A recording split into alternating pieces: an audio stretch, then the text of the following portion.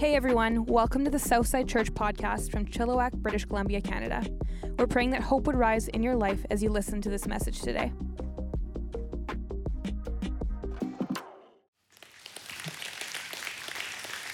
Well, here we are. It's the last week of this 15-month journey through the Gospel of John. If you're brand new, don't worry, I'm going to catch you up right now. I'll go back to the very beginning. The Gospel of John was written by a guy named John. Okay, he was one of Jesus' 12 disciples. Some say that he was Jesus' best friend during his earthly ministry.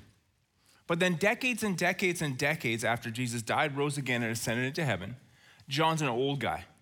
He's living in this city called Ephesus. Out of the original 12 disciples of Jesus, John is the last one still alive.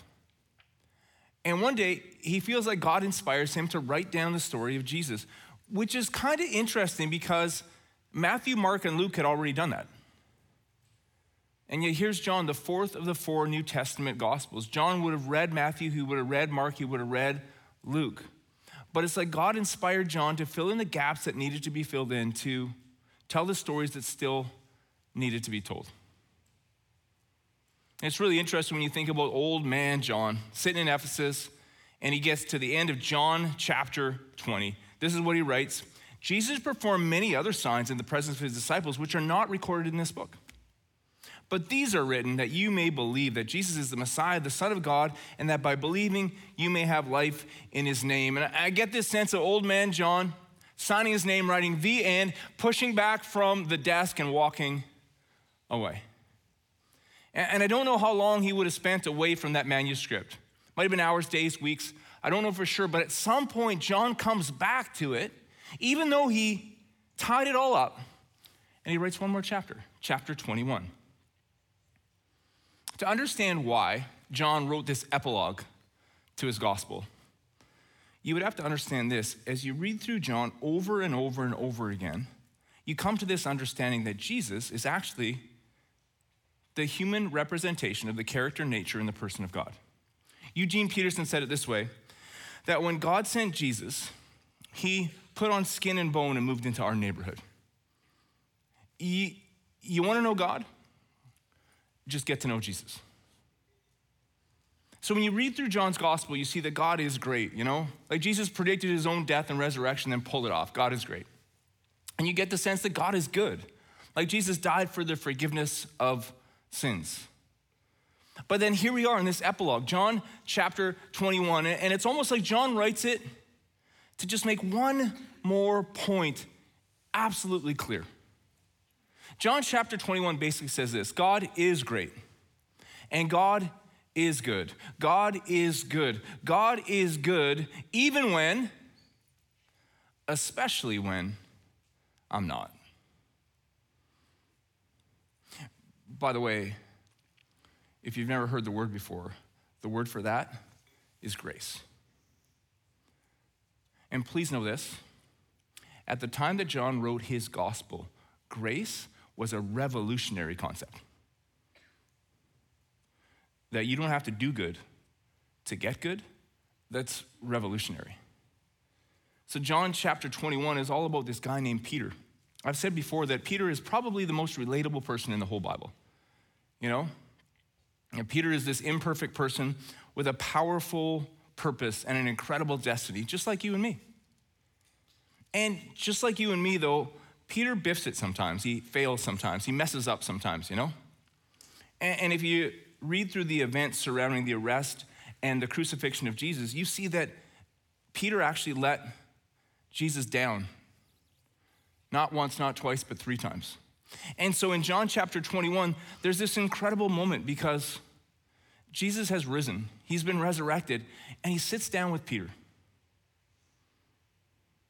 He says, hey, Peter, you know you're still completely loved, right? You know that you're completely and totally forgiven, right? Hey, Peter, you know that the best is still yet to come, right? See, God's good, especially when I'm not. That's grace. I was in a bit of a conundrum, though, because I've already preached through John 21. Like a couple months ago, I wanted to kind of do the whole story arc of Peter. So I went with Peter right from the arrest of Jesus right through John chapter 21. And so I was like, well, what do I do? Do I end the journey through John last week? But I kind of felt like I shouldn't. I wanted to do an epilogue like John did. You know, I think he would approve. And so today, in this last week of this journey through John, it's an epilogue called Grace. Revolutionary concept. What I want to do is I want to tell you a story that Jesus first told a couple thousand years ago. And I can tell you something, if you're here for the first time or you're tuning in online for the first time and church is really not your thing, man, I'm so stoked that you're here. The news is so good. This whole grace thing is as revolutionary today as it ever has been.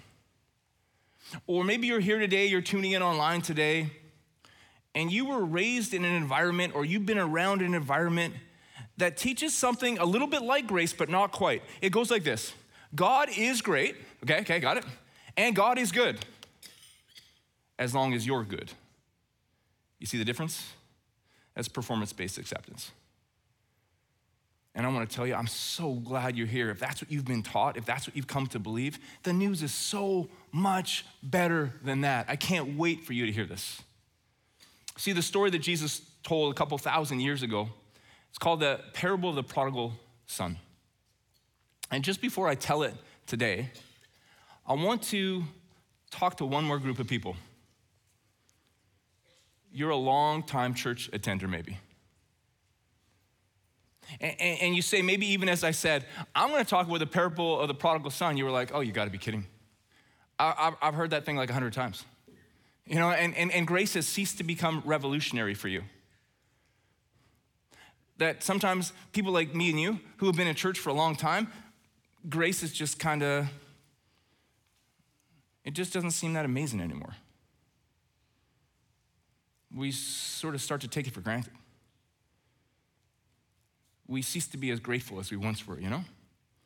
And one of the ways that you can tell that's happening is you stop extending grace to other people. I was reading today that if you look at your life and you see you're lashing out at other people a lot, I wonder if you've lost the amazing nature of grace. Or more likely, actually, you've stopped extending grace to yourself. You're not lashing out, you've been lashing in. Man, I'm so happy that you're here. I have a request. If you've heard this story 100 times, if this is 101, can you please listen with new ears? Can you ask God to give you new ears to hear a story that maybe needs to be brand new today for you? See, because there was a village, and in this village, there was a man who lived with his two sons. And it's funny because the people from that village, they thought they knew what love looked like, but they had never seen love like the way that this man loved his two boys. One day, the younger of the two sons walks up to his dad and he says, hey, Dad, I want my inheritance. Give it to me now. I want my inheritance. Give it to me now. Please understand something. When Jesus told this story, he would have been telling it to a group of first century Jewish people. When Jesus said that line, that the son came to the dad and said, give me my inheritance now, they would have been audibly moved. Like this was an outrage. This was ugly. This was like the kid coming up to his dad and saying, hey, Pops, I wish you were dead. The only thing I really like about you is your money, and I've been waiting for you to kick the bucket, but it's not happening. So can you just give me the cash, and I'm gonna leave. In that culture at that time, kid who did that to his dad, he could have been banished, he could have been beaten, he could have been thrown in jail, he could have even been killed. So the crowd that was listening to Jesus tell this story, they would have been ticked. Like, what's the old man gonna do to this kid? That's outrageous. Turns out though, Jesus says this father, he decides to give the kid exactly what he asked for. Would have caused him a lot of hardship, right? Because now he's got to sell flocks and herds and land that he's not ready to sell because as the younger of the two sons, he gets 1/3 of everything that the dad owns. It would have been really humiliating too. because everyone in the village would have known what's going on. And they would have been looking at the dad going, you gotta be kidding me. You're not gonna have your kid beaten? You're not gonna throw him in jail? You're giving him what he wants? What a joke.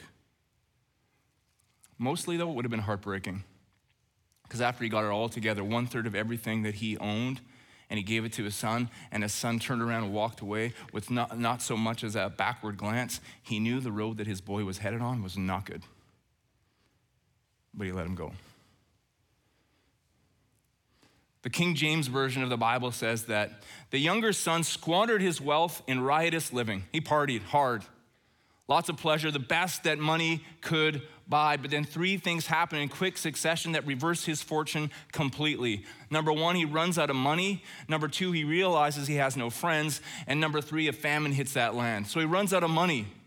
He looks around, he's thinking, well, all these people that I was partying with, I gave them money, they're gonna help me out. They're nowhere to be found, they're gone. And then a famine hits the land.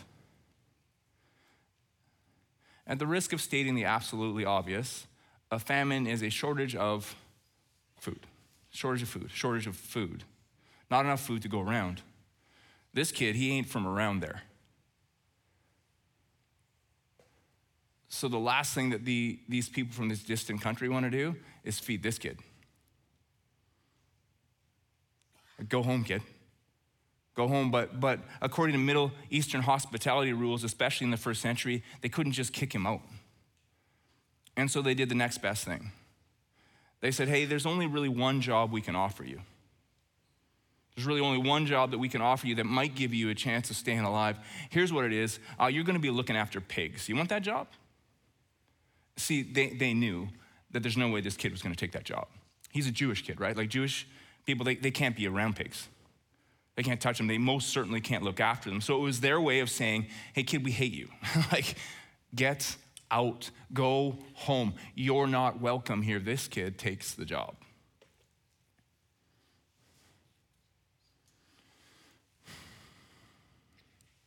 It's interesting, Jesus told that story a long time ago.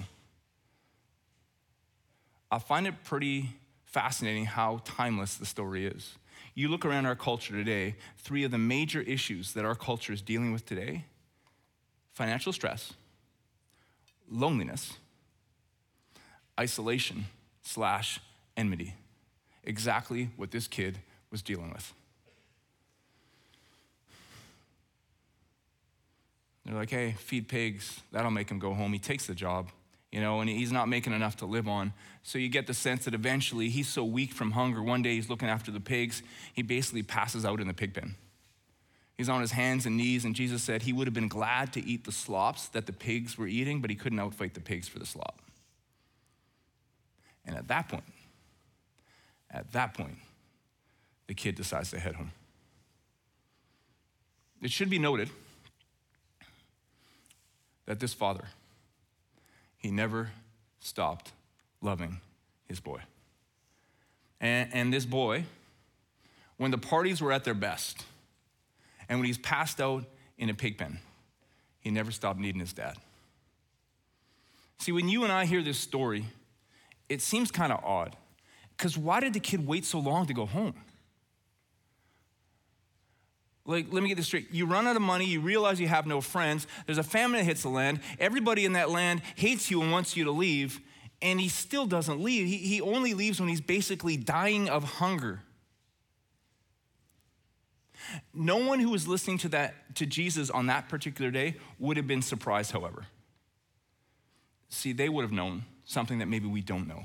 There was no way home for this boy.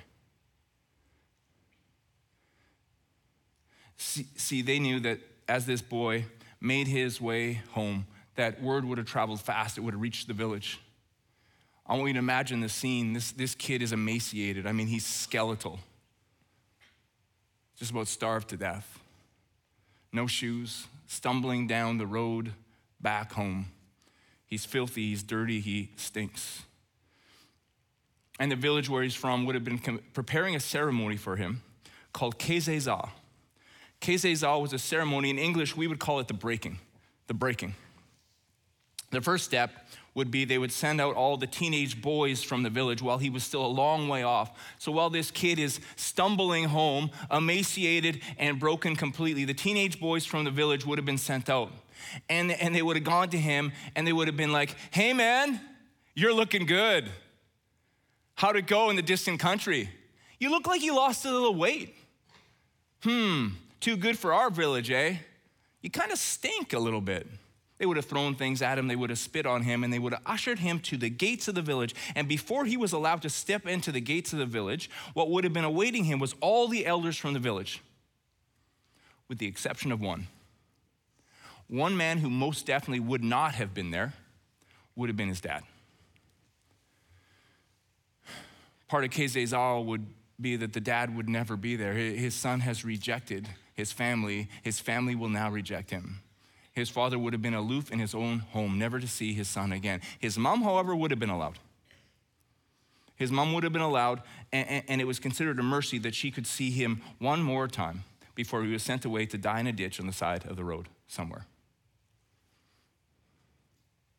And when he reached the gates of the village, and the village elders were standing there, one of them would have had a clay pot. That's Kezezal. One of them would have had a clay pot, and they would have taken it and they would have thrown it down and broken it at this boy's feet. And the message was clear. You've broken trust. You've broken faith. You've broken your father's heart. You are broken to us. You are irreparable to us. You turned your back on us. We are now completely turning our back on you. You've rejected us. We are completely and totally rejecting you. Turn around, kid. Die in a ditch in the side of the road. You ain't coming in here. See, that's what the first century audience to Jesus' story would have known was what was awaiting that boy, so they would not have been surprised that he waited so long. But eventually he's passed out in a pig pen. I mean, he's gonna die. And so when it comes to survival, when the chances are slim and none, you go with slim. So the kid heads home, and he's thinking maybe, just maybe, I'll be able to talk to my dad. By some fluke, he'll be out in the field, I'll see him, and he rehearsed this speech for his dad. The speech went like this: Father, I've sinned against heaven and I've sinned against you. I'm no longer worthy to be called your boy. Could you please make me like one of your hired hands? Father, I've sinned against heaven and I've sinned against you. I'm no longer worthy to be called your son. Could you please make me like one of your hired hands? Father, I've sinned against heaven and I've sinned against you. He's rehearsing his speech, you know? I heard the phrase before, you don't know what you got till it's gone. Man, is that true of this kid? He looked around in this distant country and he realized that he was completely destitute and completely and totally alone. And he realized how good he had it at home. He remembers unconditional love and unconditional acceptance. Father, I've sinned against heaven and I've sinned against you. I'm no longer worthy to be called your son. Make me like one of your hired hands. Hey, I know I can't be close to you anymore, but if I could just be in the barn, that would be better than what I've been living. The crowd that was listening to Jesus tell that story that day, that would have all made sense to them. They would have been looking forward to the reception that this kid got, this breaking ceremony. But that's where the story gets crazy. See, Jesus says the father in this particular story, every single day since his kid left, what he did is he went to the very edge of his property. And it says what he did is he stared out down the road, the same road that his kid left on. He keeps staring down that road, hoping that one day he might catch sight of his son coming back. Day after day, after week, after week, after a month, every single day, this father's out there gazing, hoping to catch sight of his son. And one day he does. The Bible says that he was moved by love and compassion when he sees his kid. It's funny, what English translators translate into moved by love and compassion is actually a Greek word that I can't pronounce. And it means this: he felt it in his intestines. No, it really does. He felt it in his intestines. Like in the gut of his gut of his gut of his guts. he was overwhelmed with love and compassion for his kid. He was sick. When he caught sight of his kid on his way home, he was sick with love and compassion. I was trying to think a little bit about what that might have felt like, you know? And I remembered back when I was 23 years old, and Corinne and I were expecting our first baby. Ended up being baby Tori, you know? And I was so stressed out, you know? I was so stressed out because I was so scared that when our baby was born, I wasn't gonna love our baby. Because I was watching people in our culture, and they just say really weird things, okay? So they see a little baby, and they go, oh, he's so beautiful. But babies aren't beautiful at all. They're like purple aliens, okay? And so it's like, and I kept hearing people say that, oh, the baby's so beautiful. And I was like, what's gonna happen if like the baby is born, I'm in the delivery room, and the doctor's like, look, a baby. And I'm like, wow, that's awesome, but I don't really feel it. You know, I was a little bit stressed about it. So then I'm there in the delivery room, and Tori was born. And the doctor says, hey, Dad, this is your daughter. And I felt love like I've never felt love before. I felt it in my heart. I felt it in my gut. Like I was dizzy. My knees got weak. I almost fell over because of the absolute love that I had for that little purple alien. That's a little tiny picture of how God feels when he sees you. See, this father was sick with love and compassion for his kid. So much so that Jesus said he raced to his boy. He ran as fast as he could to his kid, which was bizarre in that culture. Men didn't run. Men wouldn't run in that culture. The reason why is because they all wore these long robes, you know? And if you're gonna run, you gotta like yank up your robes and bare your legs. Men didn't do that in the first century. Aristotle said men don't bare their legs. Like no culture in the first century would men run. Like a 5-year-old little boy might run. A slave on the lowest rung of the social ladder might run, but it was way too degrading, way too humiliating. No father, no self-respecting father would run. This father ran. He ran because he needed to get there before they broke the clay pot. He ran because he wanted to be there before his boy was broken beyond repair, before they turned him away to die in a ditch on the side of the road. He humiliated himself so that he could save his boy from humiliation.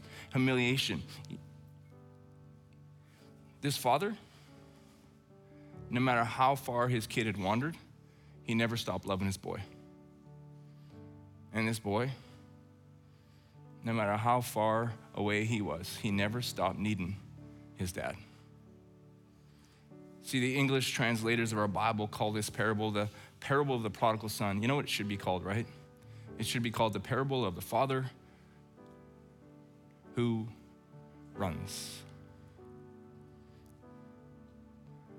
He looks at you today and he's sick with love and compassion, no matter what distant country you might have found yourself in. Our Father looked at our lives, looked at our struggles and our pain, our regret and our guilt.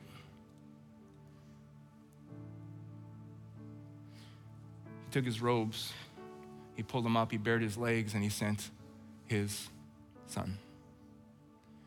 You want to know what it looks like for a father to be sick with love and compassion for his kids? You look at Jesus on the cross. On the cross, Jesus was broken so that we don't have to be broken beyond repair. On the cross, Jesus experienced kezezah. Jesus said on the cross, my God, why have you forsaken me? See, just for a moment on the cross, God turned his back on Jesus so that he would never, ever, ever turn his back on you. It's interesting because when the father arrives to the kid, he doesn't get his whole speech out. Remember the speech he was preparing? Father, I've sinned against heaven and I've sinned against you. I'm no longer worthy to be called your son. Please make me like one of your hired hands. He doesn't get the whole speech out.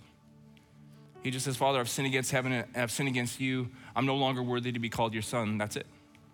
I was just trying to figure out why, you know. Maybe he's just so humiliated, so hopeless that he's just like, why bother? I think it might be though because his dad gets there, before the speech is completely done, and he just hugs him. He just hugs him, like so hard that he like knocks the wind out of the kid. Jesus says he hugged him and he kissed him.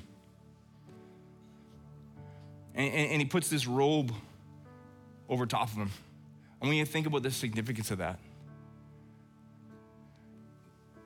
robe covers his failure. It covers his shame. It covers the dirt.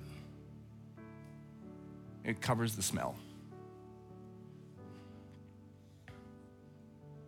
And then he says, loud enough for everyone to hear, my son was lost, but now he's found. My son was gone, but now he's back. He looks at the elders of the village. He says, we're going to do something a little different today. We're not going to break the whole clay pot thing. We're going to do it a little different. We're going to have a party. We're going to have a party to celebrate my son. That's how we're going to do it. Do you understand the revolutionary nature of grace? Please do. Please do. I want you to imagine this boy on his way home.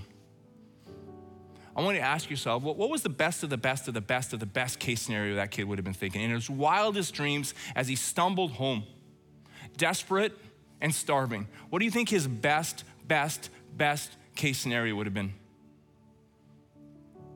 I mean, maybe dad does show up and I become a hired hand. Maybe that's his best case scenario. Maybe in his wildest dreams, he allows himself, it probably won't happen, but maybe, just maybe, in his wildest dreams, he thinks to himself, maybe he'll restore me to the family. You know what I bet you he didn't think was gonna happen? I bet you he wasn't planning on a party. That's grace, by the way. Listen to me. Grace is better than you could ever imagine. So why did Jesus tell that story 2,000 years ago? Because he wanted you to hear it today. Please hear me. No matter what distant country you might find yourself in this moment, when your Father looks at you, he's sick with love and compassion.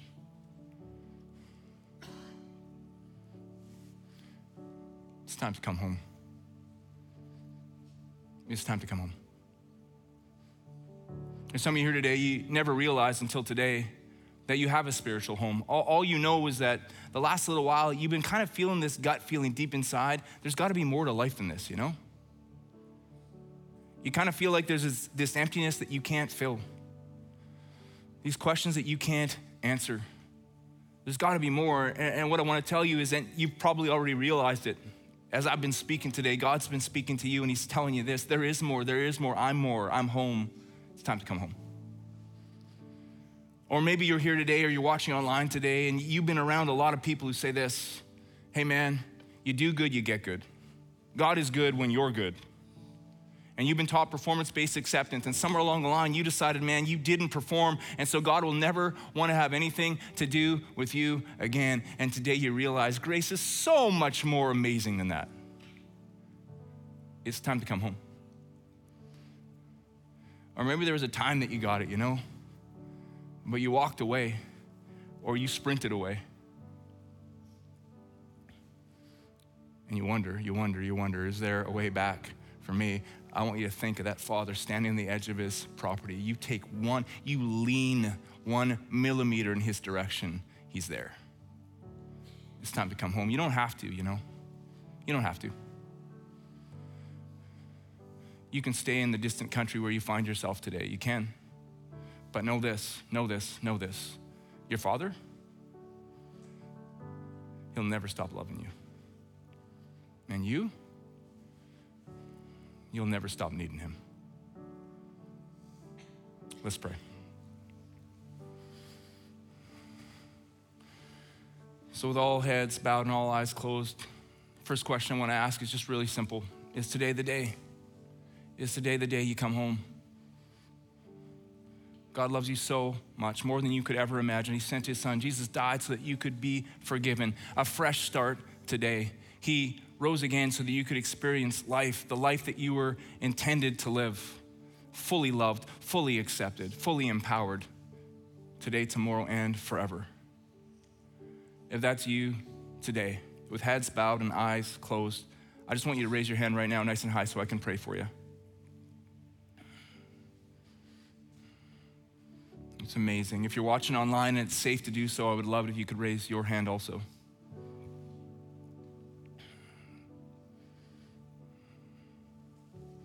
You can put your hands down. Just pray quietly along with me as I pray out loud. So Jesus, thank you. Heavenly Father, thank you that you are the Father who runs.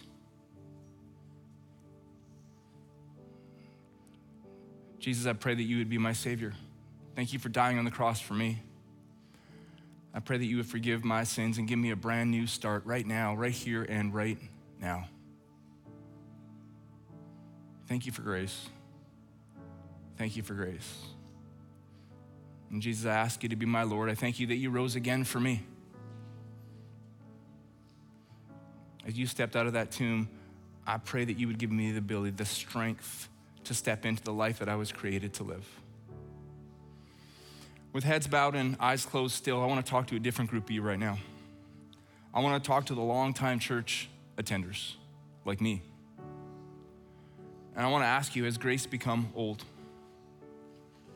Have you stopped extending grace to other people? Or maybe more likely, have you stopped extending grace to yourself?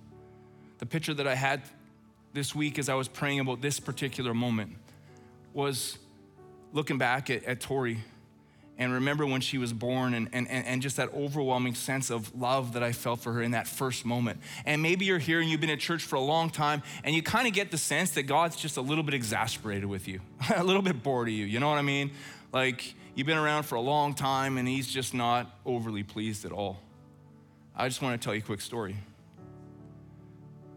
I remember when Tori was born and the love that I felt for her, okay? Week and a half ago, Tori's 2 boys came over to my house and we were hanging out. It was awesome. And I remember Tori came to pick up her boys. And when she walked through the door, I saw the look on her sons' faces when they saw their mom, good mom. And I looked at my daughter and I loved her more in that moment than I loved her on day one. That's how God sees you. Not exasperated with you. He's not bored with you. He's not thinking you should be further along. He's sick with love and compassion for you. So today, right now, if you've been in church for a long time, but you want to renew your gratitude, if you want to be reminded again about the revolutionary nature of grace, you want to walk with it, you want to live with it, you want to love with his grace, you want to treat yourself, you want to treat others in light of that grace, but you just need to press into it more today, I want to ask you in this moment, just raise your hand also because I want to pray for you too. My hand's up, by the way.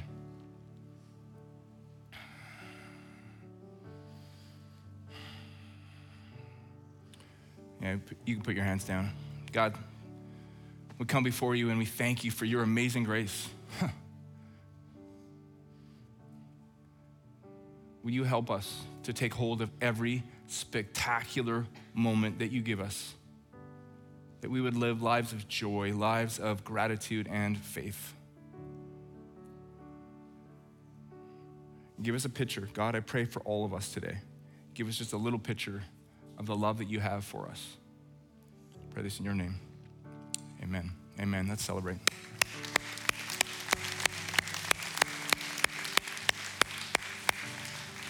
It seems hard to believe to me, but next week, we're starting our Christmas series. It's going to be incredible. Invite everyone you know. I love you. We'll see you then.